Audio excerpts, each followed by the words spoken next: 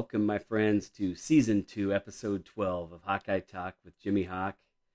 I'm running a little bit behind this week. We had the holiday weekend and trying to get caught up here, but I want to kick it off just by talking about what an experience last Saturday was, being back in Kinnick Stadium after no fans last season, and the Hawkeyes won their 7th game in a row with a big 34-6 win over the 17th ranked Indiana Hoosiers, and everything about that day was just unbelievable. Had such a great time tailgating with friends for the first time in almost 2 years. Being in Kinnick Stadium with almost 70,000 other fans just screaming, yelling, and having a great time. And people couldn't have been happier to see each other and in any better mood than they were on Saturday. You kind of wondered what it would be like. You see all these things on the internet, on Twitter or wherever, of Major League Baseball fights, NFL preseason fights, and you just hoped you wouldn't see anything like that. These Hawkeye fans were just happy to be there. We were happy to see each other, people that just sit in your area if you're a season ticket holder, and you hadn't seen each other in almost 2 years, and everybody was just pumped up, having a good time. It was also the first game of selling, well, they called them hydration stations. They were selling beer, wine, I think, too. I didn't see that, but these hydration stations were just packed. I mean, the lines were unbelievable. I wasn't planning on stopping because I didn't want to wait in a big line. And then they had some guys in little carts that were coming by. And so I did stop. I wanted to say that I did grab a beer at Kinnick Stadium because that's never been done before in my time in going there. So had a Busch Light and just like I said, just an unbelievable time hanging out with friends, getting to see people that we haven't seen in so long, and to be social again. It was amazing. So, but the performance on the field helped that feeling, and I'm sure that was a big factor there too. And everyone was just so happy to be out there again. Great day, and one that I'll probably remember forever, being the first game back after that unusual 2020 season without fans.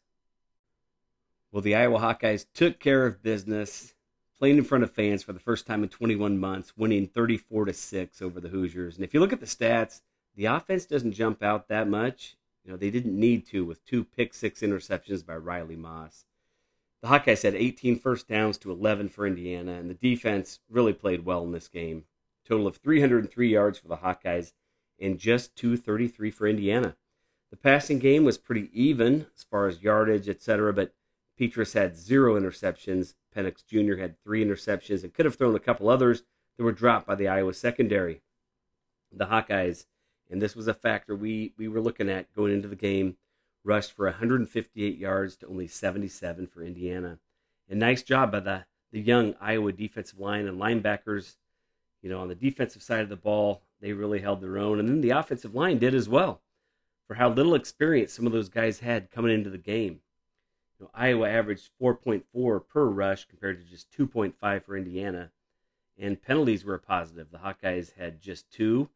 I dispute one of them, the pass interference call. I didn't like that. But hey, 2 for 20. Indiana had 7 for 67. Those always are momentum killers. Well, the Hawkeyes did turn it over a couple of times. It was 2 fumbles, one by T. Good, Tyler Goodson, one by IKM. Ivory Kelly Martin, and they need to clean that up going into the game with Iowa State. Those will not be welcome in a game like we're going to have next weekend in Ames. Well, for me, this game really could not have gone any better. I picked Iowa to win 27-20. I thought it was going to be a close game. Indiana fans were confident coming into the game. I had an Indiana fan hit me up on Twitter saying for the first time he thought their team had a bigger and better line on both the offensive and defensive side of the ball. And he thought because of that, they were going to win. I started getting more and more nervous just hearing how confident their fans were. But the Hawkeye offensive line and defensive line were up to the task. And they also felt they had quite an advantage at quarterback. And wow, the Hawkeyes just dominated Penix Jr. in this game. And I was so pumped to be back in Kinnick. I've said that. And I was also pumped that Iowa won the toss. And Captain Kirk elected to receive the ball instead of deferring to the second half. You don't see that too much, but Kirk Ferentz used to do that all the time as head coach of the Hawkeyes. get the ball first, hope you can set the tone by driving down the field, putting up points on the board before your opponent. And there it was, Tyler Goodson, 56-yard TD run on the first drive to take the 7-0 lead. And then it was the Riley Moss show. He took a pass on the third offensive play of the game for Indiana, bounced off the receiver's hands. He hauled it in, went 30 yards for the score. And later, near the end of the first half, Moss stepped in front of the Indiana receiver, returned his second interception, 55 yards for a touchdown. And Moss was named Big Ten Defensive Player of the Week, even named National Defensive Player of the Week by some publications. What a game by him. This kid is a stud. Well, Indiana quarterback Michael Penix Jr., he was the factor that Indiana fans were really confident about. He was just 14 of 31 passing for 156 yards. He threw a fourth interception that was called back because of that questionable roughing the passer penalty on John Wagner. I didn't like the call. He just kind of bumped Penix a little bit, but those are the breaks. You get those calls sometimes. And Dane Belton's interception was really special. He read the ball. He leaped into the air and hauled in a pass, and Penix Jr. was either trying to throw it away and didn't put enough on it, or he was trying to float the ball into his receiver, but just a bad play by the quarterback, and a great athletic interception for Dane Belton. Well, coming into the game, the Hawkeyes hadn't given up more than 24 points in a game in 22 straight, and this was a clinic with the defense giving up just 6 points. And USC transfer Stephen Carr had 19 carries for 57 yards. It was an impressive debut by the Iowa defensive line, getting some pressure on Penix Jr. and doing a good job stopping the run. Although Indiana, they haven't been known for their rushing game. But the great wide receiver Ty Freifogel had a nice game, 5 receptions, 84 yards. He had a long of 33 yards. But when you think about what he's done and what he did last year with all the long plays he had, the big plays, playmaker guy, the Hawkeyes did a nice job containing him overall. Spencer Petras with 13 of 27, so just under 50% completion percentage, but he was put in a position where the Hawkeyes got the big lead, and the main thing was just to keep the chains moving, not make any big mistakes. He threw the ball away several times, and Indiana has a very experienced, very talented secondary, so he did miss some passes, especially when he was rolling out of the pocket. He had the opportunity to hit some passes that could have been big plays, and he needs to watch film, see what he could have done on some of those rollouts, particularly setting his feet, being able to get a little more zip on the ball. The receivers had some drops too, so that didn't help his cause at all. And that's another thing they really need to get cleaned up heading into Ames next week. Tyler Goodson, T-Good, had 19 carries, 99 yards. The big 56-yard TD. IKM, his backup, had 8 rushes for 44 yards. Both, again, had those fumbles and really need to clean that up. And they got Tyrone Tracy the ball a couple of times on the ground with 2 carries for 14 yards. Leading receiver was Sam Laporta. He had 5 catches for 83 yards. I was surprised to see a couple drops. Backup tight end Luke Lachey had his first catch for 15 yards. Tracy Jr., Reganey, T-Good all had 2 catches. And one takeaway is we need the wide receiver to get more touches and more opportunities in space to make big plays. We have the guys to do it. And not sure if they just weren't getting open, if Petras wasn't finding them, if they just got really conservative with the score of the game. And I think a lot of it was due to that. I mean, you got that big lead. You don't have to show a whole lot at that point. You just want to keep playing and end that game out and get the big win. So hope to get more out of the wide receivers next weekend in Ames. On the defensive side, Seth Benson was all over the field. He had 10 tackles.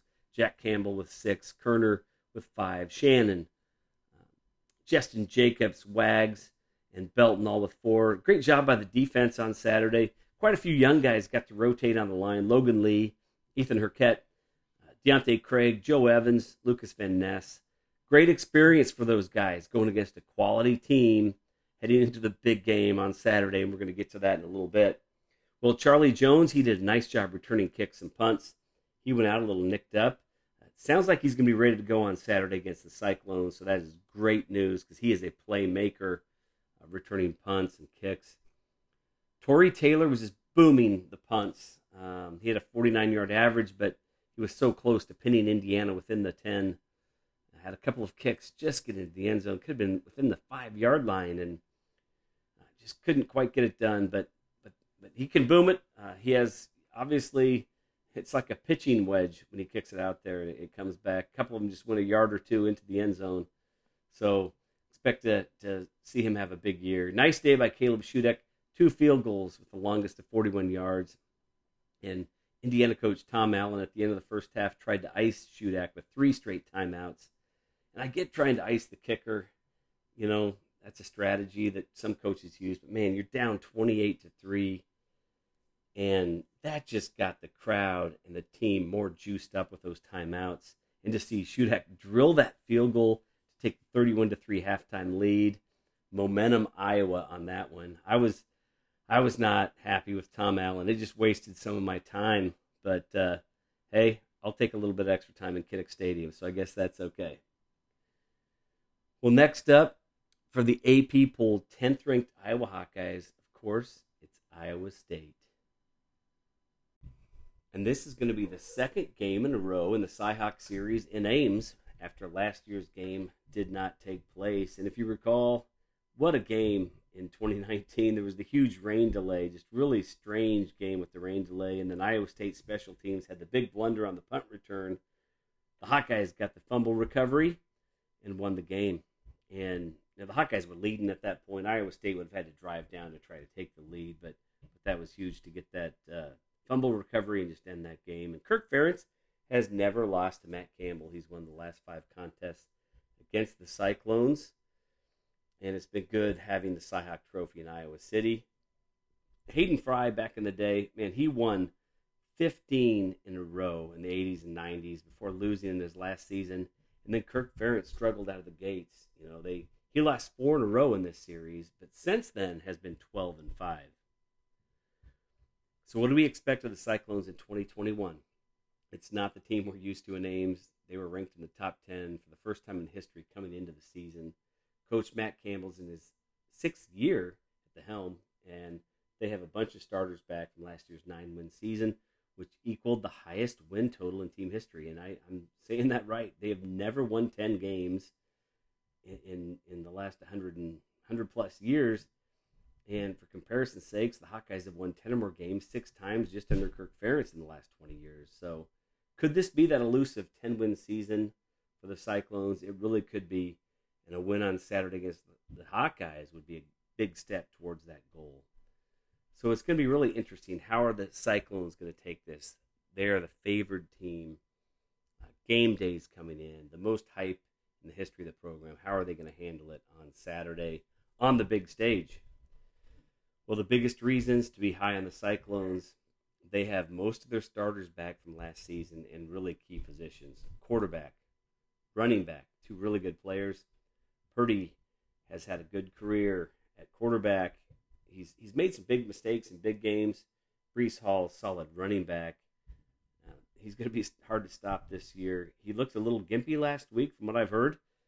He didn't have a great game against UNI, but they have all their offensive linemen back for this season as well. And some solid players on D, guys like linebacker Mike Rose, safety Greg Eisworth.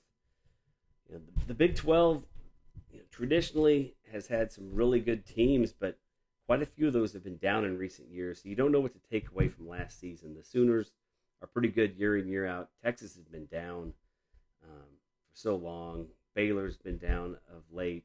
West Virginia had a coaching change. They've been kind of down. And then TCU as well. They didn't have a really good season last year. And then Okie State's just kind of Okie State. So, you know, are some of these teams going to rise back up and have good seasons this year? Or is it just going to be Oklahoma and Iowa State, the top 2 teams? It's going to be interesting to see.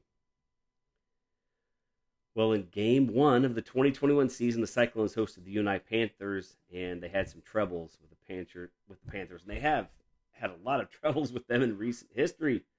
Iowa State pulled out a 3-point win in 2019. They lost to UNI in 2016, lost in 2013, won by 1 point in 2011. They lost to them in 2007. So it's not unusual for it to be a tough game for Iowa State over the years. They always play that game in Ames, of course, but they're 2-2 in the last 4 meetings and then 4-3 in the last 7. But Iowa State only put up 335 yards against UNI, 199 of those passing, 136 rushing. And the UNI quarterback, he had a nice game. He was 21 of 34 passing with a TD, but he did have 2 costly interceptions, 230 yards. And then Iowa State did a good job keeping the running game down for UNI, 45 yards rushing for the Panthers. Purdy was really accurate. He was 21 of 26 for 199.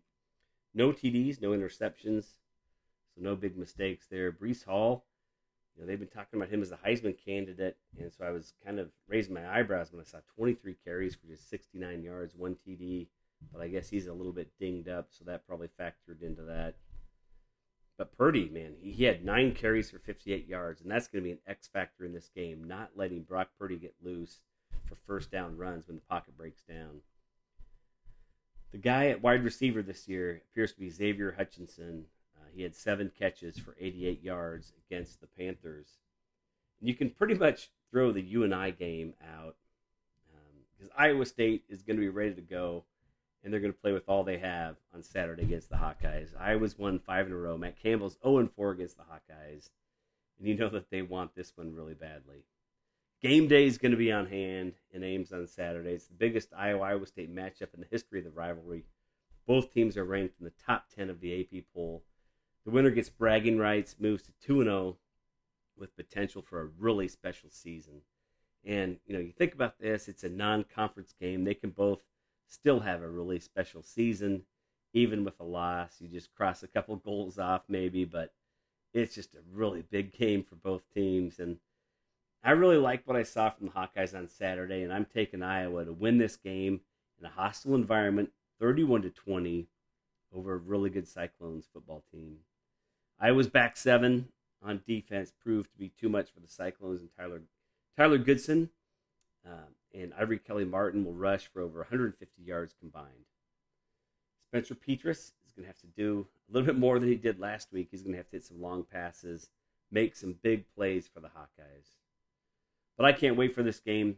The anticipation is as high as I've ever seen it for this game. And having game day in Ames again, both teams with really high expectations on the season. And I'm just a huge fan of this Hawkeye team, both the offense and the defense.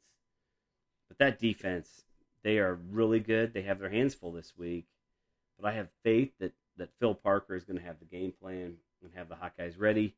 The Iowa offense is going to have enough firepower to get the win. It's a really interesting matchup. Iowa State has a good defense. They have a good running back, good quarterback. And I'm sure their fans are feeling pretty good. I've seen some concerns after the UNI game, but like I said, that one ended as a W, and they'll just be ready to go. They just gotta move on. They're probably looking ahead to the Hawkeyes, and the Hawkeyes are going to have to come out, play mistake-free football the Iowa way, and they can surely come out with a W in this one. Well, if you get a chance, like my podcast, follow at Iowa_podcast on Twitter. Let me know what you like, what you don't like about this, what else you want to hear. And we have a huge, huge game on Saturday. It's going to be quite a day. My voice is still a little bit shot from last Saturday. It's kind of crazy. Here we are on Wednesday, and my voice is still a little bit shot, not quite back to normal again. That's how much I was yelling on Saturday in Kinnick Stadium. But hey, this is Jimmy Hawk, and until next time, go Hawks, beat State.